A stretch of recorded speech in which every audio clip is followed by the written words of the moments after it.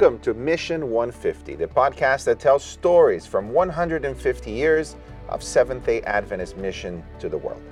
To find out more about the mission of the Adventist Church, you can go to adventistmission.org. That's adventistmission.org. We're so glad that you've joined us on Mission 150. I'm David Trim. And I'm Sam Nevis. We have a gift and a tremendous treat for you today because Amy Whitsett is with us. She is the Associate Director in the Institute of World Mission. So the Institute of World Mission trains missionaries to go all over the world. That's right. And what exactly do you do in terms of organizing? Do you have a particular area that you help with, or is it just the overall thing? I do. I'm involved in the overall thing, but my specific area is all of our online resources. So managing our website, we also have online courses for missionaries and for student missionaries that we manage, and just keeping those up and running and producing more content. I'm also involved in leading research, so mission research and any writing that we do for publications. And then, of course, I help to teach in the mission institutes that we hold that are the actual 3-week trainings for missionaries.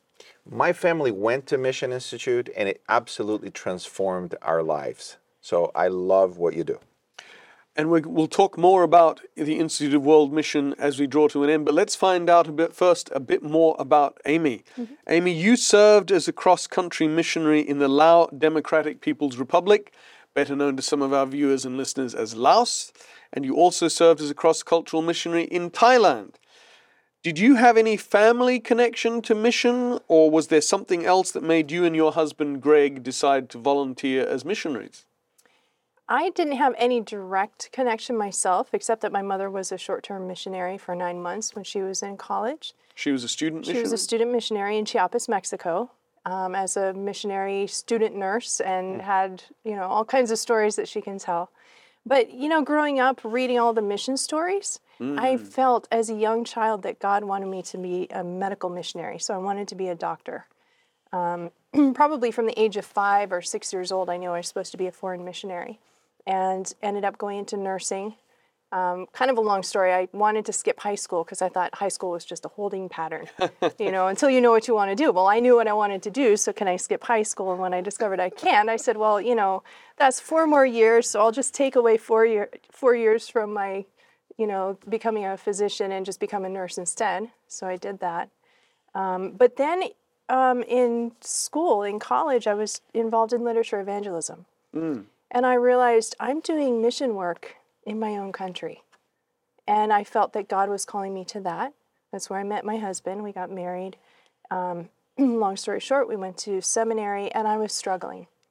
I'm going to be a pastor's wife, but in my mind, the typical pastor's wife played the piano, printed the bulletin, organized potluck, and I thought, that's great and that's fine, but I want to be involved in ministry too.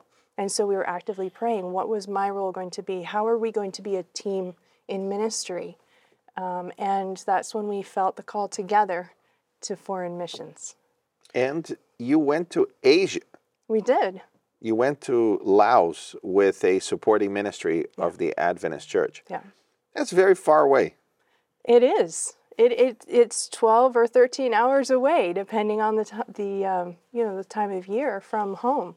David and I often talk about missionaries that were sent in the 1800s and early 1900s. The time to get there was measured in months back then. Yeah. So now with an airplane, 13 hours, I imagine what it would have been to go around at that time. But as we know that, then you've got all the time in airports and changing planes, and it can easily spread out to being 24 hours if easily. Or more, yeah. But the time zone difference, Yes. 11, 12 hours of time zone, and so you call in the morning, you call in the evening. But, I often thought about those early missionaries too and realized how easy we had it. Because we could get there quickly. If there was an emergency, we could technically fly home, or they could come to us. And we had email. This was before FaceTime, and our internet was extremely cost prohibitive, but we still had it. It wasn't waiting for months for a letter to come and then months for the letter to go back. So Right. in many ways, we were very, very blessed. And you were conscious of that from having read the mission stories that helped inspire you in the first place. Exactly. Yeah. Exactly. And- Some of those missionaries went with a coffin because they expected that they would die in the mission field. That's right. You know. And we try to tell the stories today. We are trying to be the digital equivalent of those mission books that the church used to print and doesn't print so much anymore, because the stories do have a power to inspire, as your life reveals. Amy, you spent 10 years in Vientiane, the capital of the Lao Democratic People's Republic. What was it like the first week, the first month, the first year? We actually launched to Thailand, a city in northern Thailand, where there was another missionary from this organization who was going to help us kind of adjust, because to get into Laos, it's a closed country. You know, we couldn't get a missionary visa. Mm-hmm. And so we decided with the organization that it would be best to go to Thailand, and then Greg would make a trip into Laos to see if he could get a visa and get a job teaching English. And You knew all this in advance, I guess. we knew it in advance, yeah, thankfully. But while he was in that first month in Thailand, he got very sick and nearly died. He was in ICU for about a week. It ended up being a mix of things, including dengue fever, which causes one of the long-term effects can be depression. And he dealt with some depression for quite a while the first time, and the first probably 6 months that we were there. And so not only did we have the transition of leaving our home and going to a new home, but then we had this added component of the depression from being so sick. And I remember we were talking together and said, how can a student missionary make it for a year? And here with this organization, we had essentially committed for a lifetime. You know, they said 10 to 12 years, but however long it takes to plant a church. And so we're thinking, how can we get out of this honorably? You know, because it was extremely overwhelming. So you questioned your vocation. We did. We questioned it, but at the same time, we knew that God had called us. And ironically, we had prayed before we launched, before we went, and said, you know, what are we going to do if one of our children dies? You know, what would our response be? Never thinking, what would we do if one of us died? And when Greg was very sick, I knew I was still called to mission. And I don't remember saying it, but the missionary we were with told me later, she said, you came to me and said, if something happens to Greg, I will go back to the States and raise my kids, but when they're old enough, we will come back because I'm called. We see this, and we've talked about this so many times. One, I thought that by having missionaries that are still alive, that because most of the stories that we talk or have talked in the last few episodes, within months, many of them contracted what is it they call a tropical illness? Fever. Yeah, some kind of fever. They didn't even know exactly what it was, and then they died within sometimes weeks, sometimes months of being there. Yeah. And so Greg also became quite ill within a few months of arrival. Very sick, yeah. Just within a few months. In the first month. In the first month. The first month. So the first week he was up in the mountains preparing for a baptism and cut his foot, and that's how one of the infections started. And then the second week he was in Laos and picked up amoebic dysentery. Oh, no. And then when he came back, the third week, he was in ICU.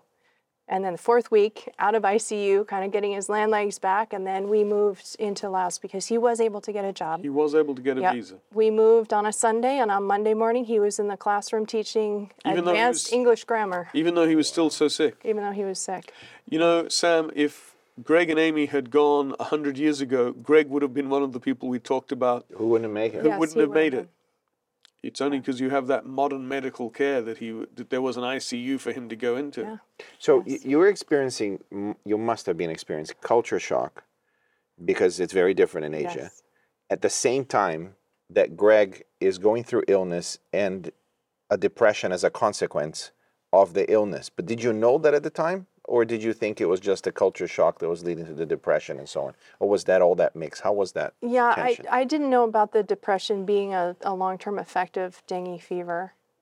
Knowing that after, it helps explain and provide some answers. But at the time? No, we just thought, well, this is just what mission life is about. This is what the transition is. This is what culture shock is. So, grin and bear it and grit your teeth through it once you get through it. Because I think the first year is the hardest because everything is new.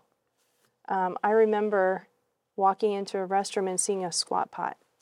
No place to sit, you just squat. And I thought, I don't even know how to perform the basic functions of life right in this culture. And that made me feel so little, so small. And I thought, how in the world are we going to survive? And we quickly learned there's people who have been living there for hundreds of years and doing it successfully. We need to take advantage of the wonderful human resources around us and ask for help. And as a missionary, sometimes that's the hardest thing to do because you're prepared to go and share the gospel to save these people, and yet to humble yourself and say, I need your help. I don't know how to do life here. Can you teach me how to do life? So this is, I see a parallel here because you are there to teach them the great truths of salvation. But missionaries often describe how they don't know the language, but little children do. Yeah. How they don't know how to operate in that culture, as you were saying, but little children do. So going back to that childish or childlike experience of not knowing how to navigate the basic things is immediately reverted in my mind to what Jesus says, that you need to be like little children. That's right. That's the experience, the humbling experience of missionaries who have so much that they have dedicated their lives to share, and yet the first phase of that sharing is not sharing anything. It's just listening and watching and learning. And absorbing how they do the things that they do in order to communicate that properly. But ironically, in asking for help, the people who helped us became our disciples. It laid the foundation for relationship and friendship. Jesus' method where you're mingling with people, having conversations, getting to know people, living life together, and then being able to plant seeds of truth. And so were I to be called back into the mission field again, I don't think I'd change anything, to be honest with you. I mean, I wouldn't wish for Greg or anybody to get sick, but apart from the sickness, certainly going with that humble attitude, asking for help and allowing people, being humble enough to accept the help. Brené Brown is a famous researcher on vulnerability and shame. And she says that the result of vulnerability is connection. In fact, she goes as far as saying that there is no human connection without vulnerability. So that initial vulnerability that the missionary goes through is perhaps God's tool to build the connections necessary to communicate the gospel with people there. Right. That's fascinating. So you mentioned that Greg had got a visa to teach English as a second language. Is that what he did throughout the period as a missionary, as his day job? Was that his job throughout the period, or did it change? And what did you do, Amy? So yes, he continued to teach English, but after being there a couple of years, the union approached us and said, look, our Adventist students don't have the English that they need to go to the university in Thailand.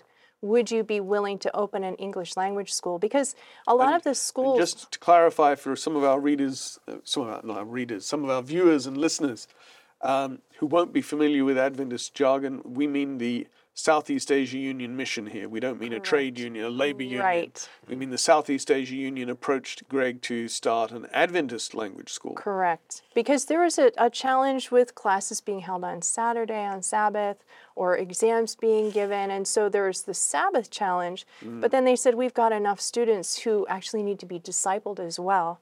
And so we approached our organization and said, would you consider supporting us to start a language school?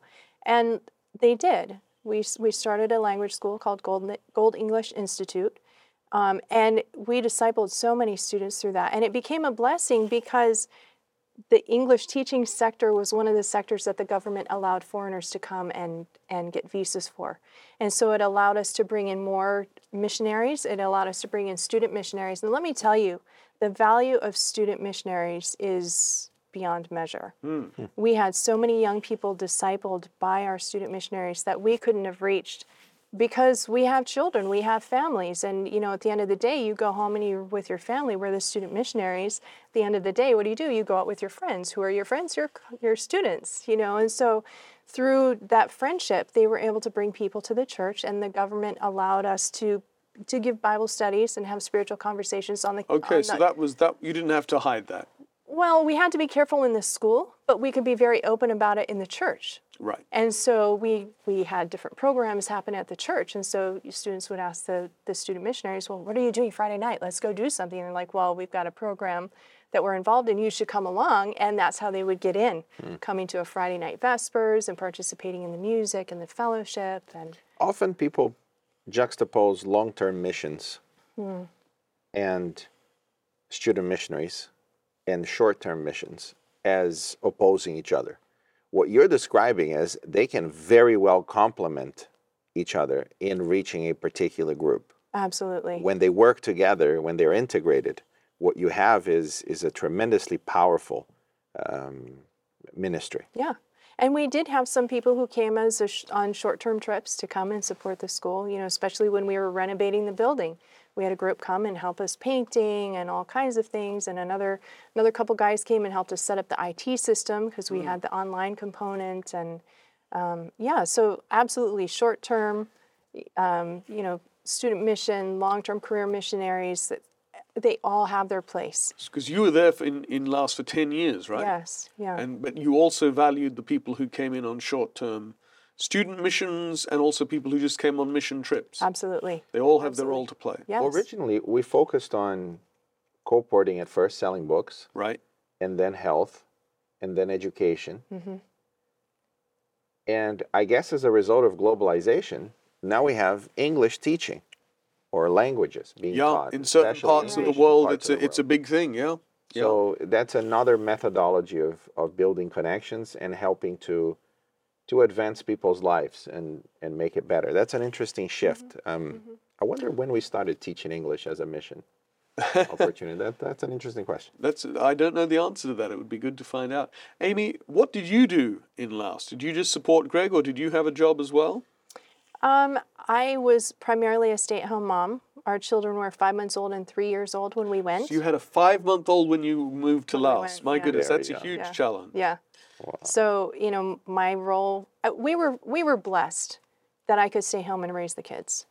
But at the same time, I was called to be a missionary too. And I remember crying, if I didn't have these kids, I could be a missionary. You'd felt the call since you were 5. Right, exactly. And here I am stuck at home. Now, I never resented my children. I'm extremely grateful and thankful for the blessing to have them, so I wouldn't change that. But I just remember feeling frustrated that I'm stuck in the routine of childcare and not able to spend full time in language learning, full time in learning the culture, full time in just engaging with people. But as the boys got older, I was able to get more and more involved, especially with the church. There was an established church there, but it was young and it was weak. And as a nurse, I was able to practice. I think I was more doctoring than I was nursing because I was diagnosing and prescribing and treating. Right, because there was a shortage of doctors, presumably. There's, a shortage of good education. There were doctors who were there who had been educated in Japan or Thailand or other places and had come back, but not a lot of them. And I was actually tutoring a young man through medical school, and he brought me his textbook, which was a photocopy of a textbook. Goodness. And when you're dealing with diagrams and photos, those don't copy. No. And so, it's just this black box. Well, what's the black box supposed to be? And if you have a physician who's being trained that way, the education is not that wonderful. No, And so they were it's not. excellent at doing broken bone, setting broken bones and doing stitches and that sort of thing. But when it came to internal medicine, I actually had more training than they did. As a nurse. And so I worked primarily through the church.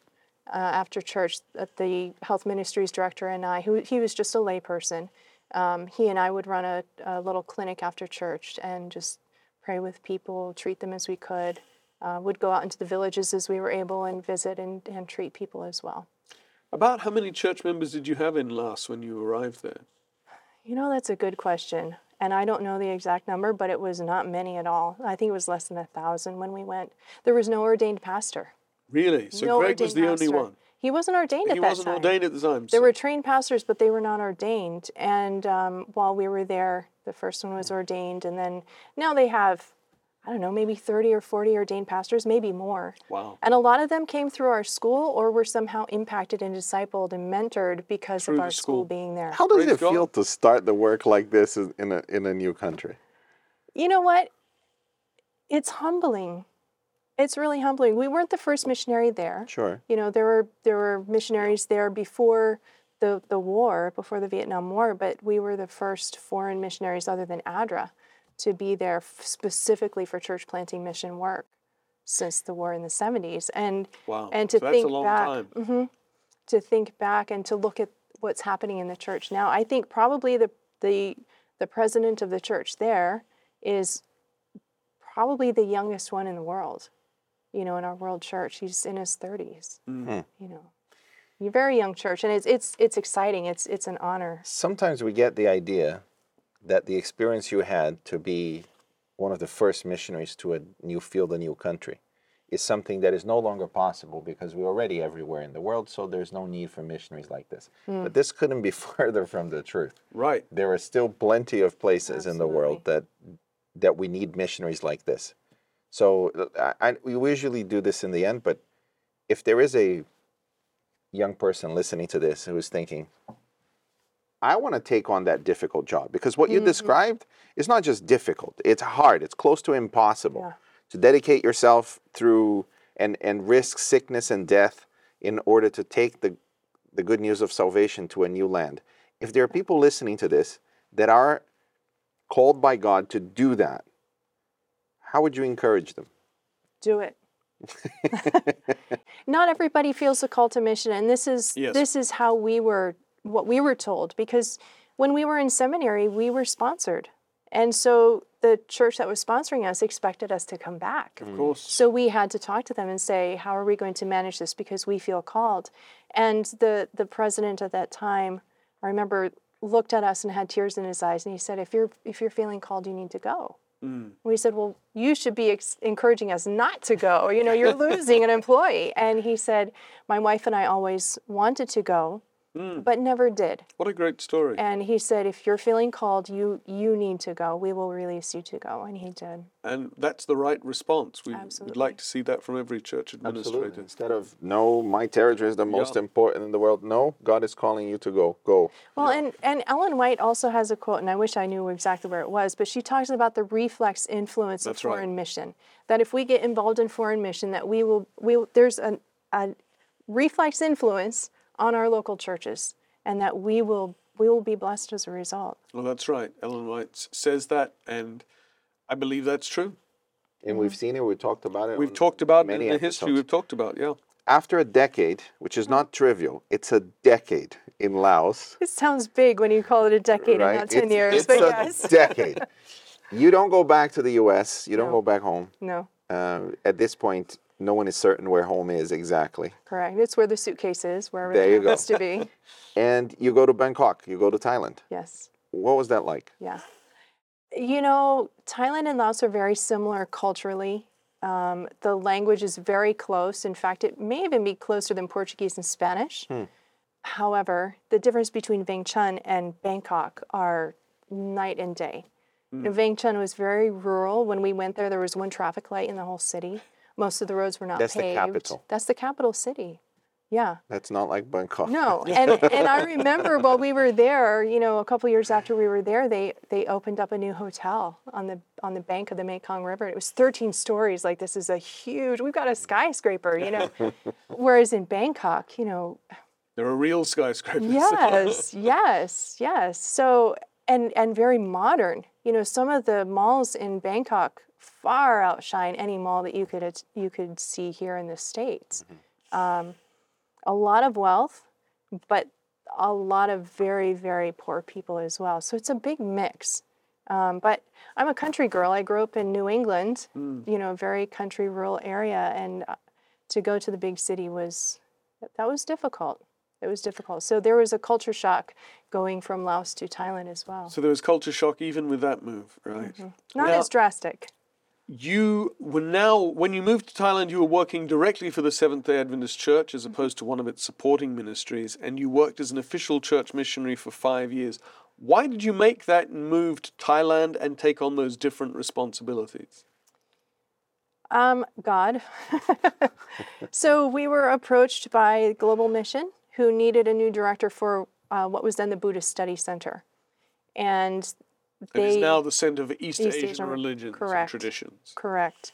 So they approached Greg and said, would you be willing to submit your CV? And he said, no, I'm happy doing what we're doing. We were transitioning to a supervisory role with the supporting ministry where we would be helping other projects in Southeast Asia, and we were quite happy with that.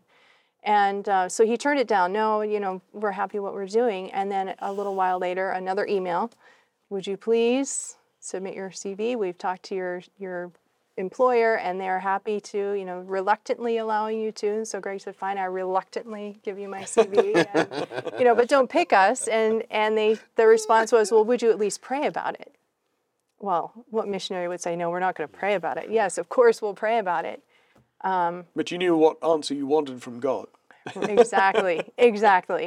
And we had made it clear we're not interested. We're not qualified for that position. Didn't feel qualified. The committee chose us. And I'll tell you what, the feeling, that sinking gut feeling when you get the email saying, congratulations, no, that's not the news we want, And so we just trusted that this was God's leading, because we had been praying about it, that God would lead.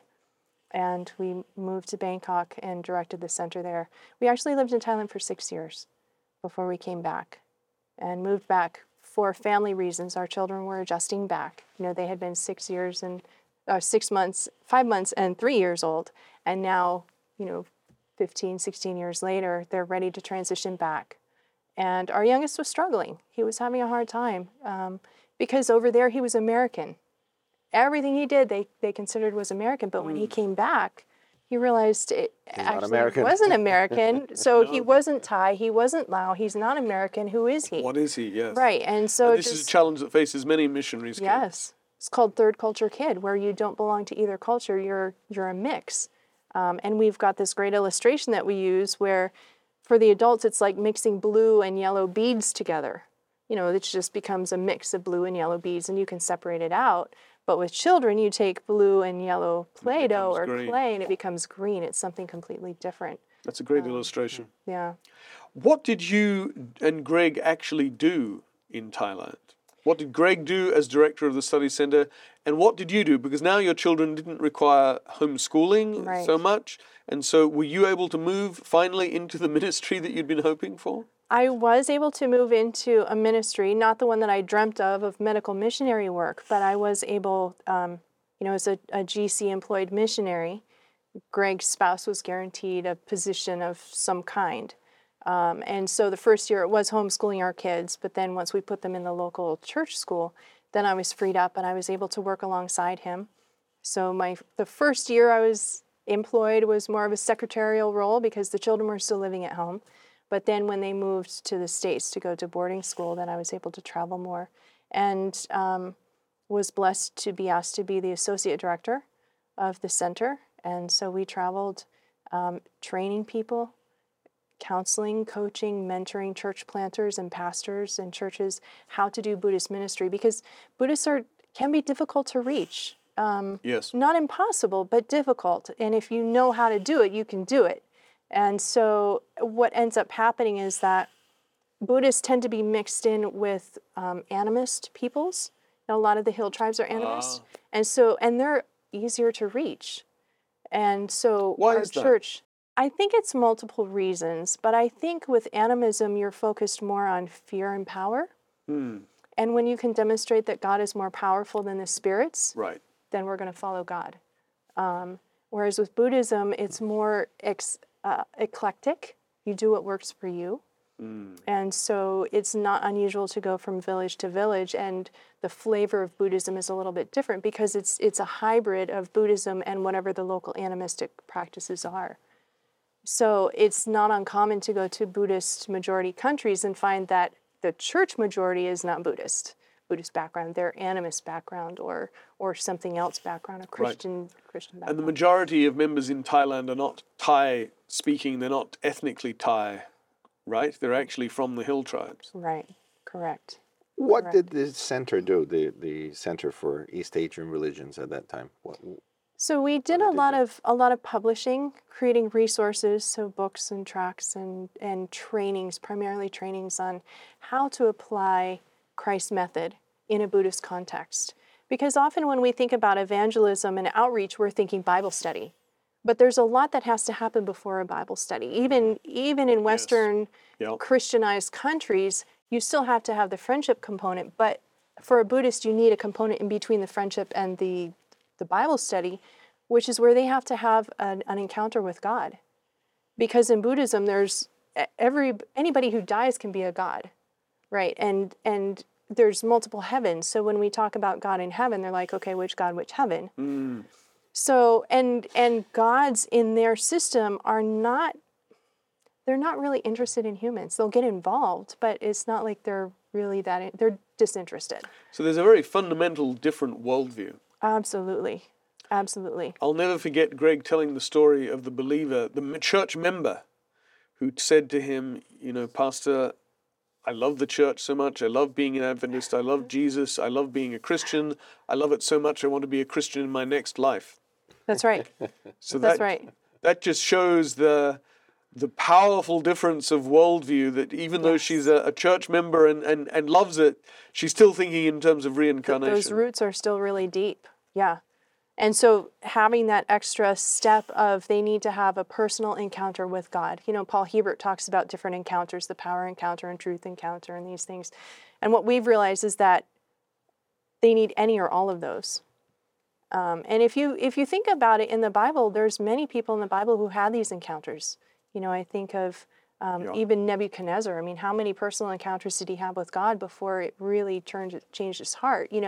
And so helping people, helping the missionary, helping the local global mission pioneer and pastor recognize that we can't. It's premature to go into Bible studies and tell them about Jesus before they know who this God is. And in their system, when a God or a deity does something for you, you have to reciprocate.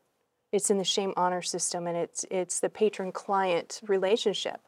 And so when you have somebody who does something for you that you couldn't do for yourself, you are indebted to them in whatever terms. That's the story of the gospel. Exactly. In many ways. Whatever terms those might be with your patron. And so we've established, we wrote some curriculum that runs that as the theme through the Bible, that God is our patron, and we've intentionally forgotten our relationship with our patron.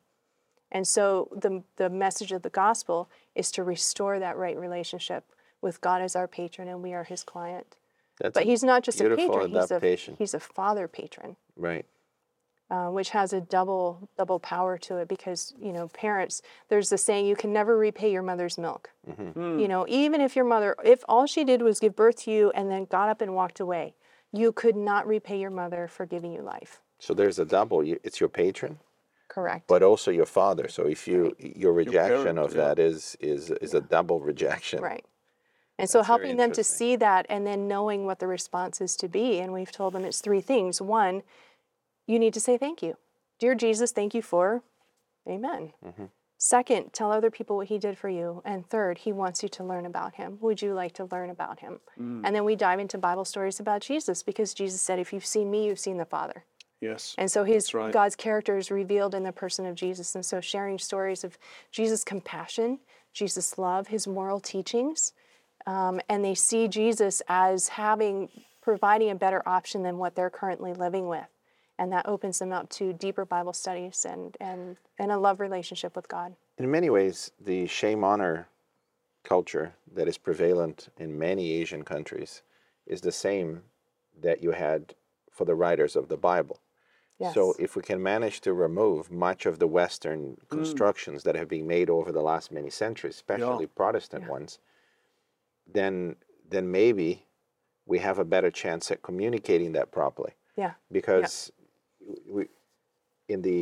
after the 800s, 900s, there was an obsession with Christianity for how to avoid hell. Mm-hmm. In fact, that was the main theme of the Middle Ages, of the Dark Ages, was how can I avoid hell? And then Protestants came, and the question became, therefore, how can I be saved? Mm-hmm. And so you have 1,000 years of Western thought that are built on those two fundamental questions. Right. How can I avoid hell? What is it that I need to do to avoid it?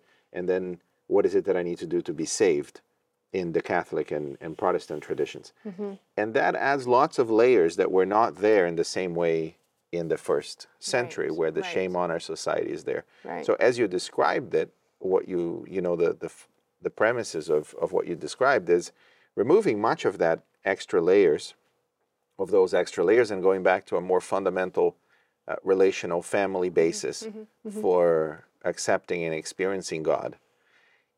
You've moved from doing this to Asian religions. Now you've transitioned to the Institute of World Mission that helps missionaries understand all of this to the whole world. How is that transition? The transition has been difficult and easy all at the same time. It depends on what you're talking about. So I really do appreciate being with the Institute. I've thought that of all the other departments in the General Conference, Institute is where I would love to serve, and I'm blessed to be there. And how did you come to make that transition from Bangkok and Thailand, the Global Mission Center, to working at the church headquarters and the Institute for World Mission? How did that happen? So after 6 years in Thailand with the center, our children were moving back. Our youngest was struggling with his transition, and we realized that our first and foremost call is to our children. That's right. And so we made the decision that we would move back. We knew that the center needed to stay in Asia, and so we wrote a resignation letter to Gary Krause, the director of Adventist Mission, and said, we're really sorry. We love what we're doing, but our children have to come first. And so we are resigning to move back to the States to help our children. And at that time, he said, we'd like you not to leave. Would you be willing to work for the center, but from the States, temporarily, until we find a new director for the center, or until you feel that you can go back? Praise God, we can do what we still love, still, Gary. right? Gary's been on the show. And Gary and Homer and Rick McEdward was part of, so there was a number of people involved. So we were able to move back with the center, continue the work that we were doing, and then COVID hit. And we were able to finish up some of the resources we were working on because we were no longer traveling around the world, able to connect with people still through Zoom. You mentioned traveling around the world, and that presumably is because Buddhists are not only found in Thailand, there are Buddhists around the world. So you did training not only in Thailand, where you were based, but you also did it in other countries as well. That's right. Mostly the Asian countries, but also Russia. There are some Mongol people who had moved up into Russia many, many years ago, hundreds of years ago, but who are still holding on to their Buddhist ways and traditions, because to be Thai is to be Buddhist. To be Mongolian is to be Buddhist. And so to keep their heritage and be distinct from the Russians around them, they're also holding on to their religion. There's 3 main groups there, and so we were working with the church in Russia to start urban centers of influence and church planting projects to reach. We were working on 2 of the 3 groups and hoping to start on the 3rd, but then transitioned. And the transition happened because they needed a new Global Mission Centers director and asked Greg to take that position. And then I was offered a position at Institute of World Mission at the same time. So our shift happened at the same time. You and Greg went with a supporting missionary. Had you gone through training with IWM at any point? We did, actually. When we went through the training with the supporting ministry, their training was 3 months. It was a whole summer long. And 3 weeks of that training was actually Mission Institute with Institute. So we did it in 2001 before we went to Asia. And then, of course, when we came and worked with the General Conference, then we went through it again in 2012. Right. And how was it for you and Greg? The first time, I didn't get a lot from it because I was pregnant and very sick. Right. Fair enough. But what I did take from that was that it has an impact on the family, and that our children would be impacted, and that we had to be careful how we included them and how we transitioned them and all of that. So that was incredibly helpful for me, just understanding the impact on the family. Going through it the second time was really nice because it allowed us an opportunity to kind of make sense of some of the things that had happened in our mission experience, and just, in a way, it was a way of debriefing and affirming our experiences that we had had. And again, just being reminded of the challenge that mission is. And the other wonderful thing is that we found our people. I didn't realize, I thought that we would go to the mission field for 12 to 15 to 20 years and come back and pastor. didn't realize how much mission changes who you are and how you think and how you respond to the world and relate to the world. I think that's a very important point, Amy. Yeah. So coming back and meeting other missionaries, it's like we can talk and they get it, you know, and my family understands a lot. They came and visited multiple times. And so, you know, they understand what the market was like and the language is different and all that, but they don't really get it 100%. You know, they're 95% they get it. But when you talk with other missionaries, they get it. They really get it. And so to meet our people, you know, to meet our tribe and to develop a network of people who understand what we're going through and can relate to is really a wonderful thing. And to define and help to form a new generation of missionaries that are just starting out and going. Yes. If somebody wants to become a missionary and God is calling them to a particular place and they're going through, it's likely at some point they will come to the Mission Institute. Tell us what that is. What is the experience like for those 3 weeks? And what impact has it had in different missionaries? So Mission Institute is a 3-week program, training, rather intensive actually, where we spend all day. We're discussing different things. How do you deal with the transition that your family's experiencing? What are your children going through and how can you help them? What are some of the experiences that you're going to have and how can you manage with that? We also talk a lot about cross-cultural communication. You know, there's so many inferences, so many expectations that we have that we don't even think about, that are implied. So how do you deal with those expectations that are different that you don't even know about? And how do you resolve conflict when there is conflict? So just thinking more cross-culturally. We also talk about, you know, the realities of church planting and Adventist mission history and how are we fitting in and this new mission focus that we're experiencing now where we're refocusing again on how we do mission and who we do mission and who does mission. You know, it used to be from the West to the rest and now it's from everywhere to everywhere. You know, and so how do we deal with that reality as well where we're dealing with a very global church even in a local setting? You know, how do you deal with immigrants who are coming to the local church? How do you deal with foreigners who are coming for, you know, economic immigrants who are coming and working in the area? And how do you form a multicultural church that's healthy and growing and thriving? I love the Mission Institute for those 3 weeks, and it's not just a period that you spend there. It reshapes you to continue thinking in those terms. Yeah.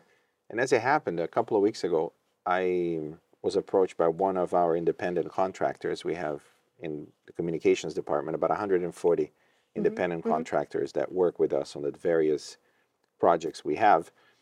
And one of them is from Okinawa. And he was telling me, and it was a very interesting conversation. He's been in the team for about 2-3 years.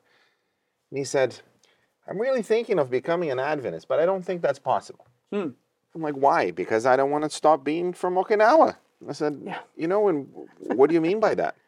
Well, you know, it's part of who I am that we talk to the ancestors and we talk into religion and so I you know, we went through that process and I remember the mission and the Mission Institute for those weeks and how to think through how to redefine, not to redefine someone's identity, for them to see that their what their identity is based in the gospel. So the conclusion was really interesting. I said, well, when you talk about the spirit of the ancestors, I don't think you believe that you receive this entity inside of you that will now speak through you. I don't think that's what you believe, because most don't. They know that it's... So I think that right at the beginning of your tradition, we talked about the spirit of the ancestors, much like we say, it's the spirit of the game, or it's the spirit of something. Yeah. And later, that became, that metaphor became a metaphysical implication, that there were such things as spirit of the ancestors. And what you need to do is not reject your tradition, is that you need to go all the way to the beginning. So don't stop halfway through in the metaphysical sense. Go back to the metaphor right at the beginning. So don't ignore the tradition of the Okinawans, but go to where it started. Go even deeper into it. And that was the beginning of the process. But that struggle of, what does it mean that I'll become a Seventh-day Adventist? Does that mean I'm no longer, you know, deeply rooted to this. Right, exactly. Right? Because the exactly. identity and the religion and the tradition, Yeah. it's all, molded into one. Yeah, here in the West, we like to separate and divide, but there it's not. In Asia, especially, well, that's my experience. Asia, it's to be Thai is to be Buddhist, to be, to be Japanese is to be Shinto, and to relate to your ancestors. And part of that's the shame honor culture as well. They're the patrons. But going back to Mission Institute, something that makes us very unique is that we also have a Mission Institute for the children. Yeah. We have a program for the teens that's helping the teens to understand the challenges of moving to a new culture and then maybe being sent back home for school, and how do you navigate all of that? How do you say your goodbyes? And it's interesting with teenagers, some parents are really great at helping their children be part of the decision making, but some young people can become bitter about it. My parents uprooted me and took me away, and I don't want to have anything to do with it. And that impacts how they see God, because who's calling the parents? God is. God is calling them through the church. And so then they become bitter against God, they become bitter against the church. And so it's really crucial that we help the young people find their mission in the calling as well. But then we have programs for the children as well, elementary school age children, to help them learn about friendships and that it's okay to be sad that you're missing your best friend at home and you're missing your bike and you're missing your pet. But, there's something new happening and, it'll be okay. And again, the friendship core. And then we also offer a daycare for the babies and toddlers so that mom can be involved. She can be part of the Mission Institute for the adults and learn as well, because we're called as a family. There may be one person who's specifically called to a specific role, but it's the whole family that's called and that's impacted. And that was true all the way back in 1874 when J.N. Andrews went with his children, Charles and Mary. That's right. So it's still true today. Amy, we could talk, I think, for hours about this. You're doing important work in the Institute of World Mission. We thank you for coming on the show, and we hope that all continues to go well and that God blesses you in your ministry with IWM. Thank you. Thank you, Amy. Thank you. Well, thank you too. You've been watching us and listening to us. Thanks for joining us in this episode of Mission 150. Please keep watching on AdventistReview.tv, on the Seventh-day Adventist Church's YouTube channel, or listening on your favorite podcast platform. And if you've enjoyed this episode, please share it with your friends. If you want to know more about Adventist missionary work and missionaries today, go to AdventistMission.org. That's AdventistMission.org. And if you want to find more mission opportunities today that you can go to, maybe around your home, well, at least where you live, visit vividfaith.com. Vividfaith.com. We'll be back next week with more on the inspiring history of Adventist mission around the world.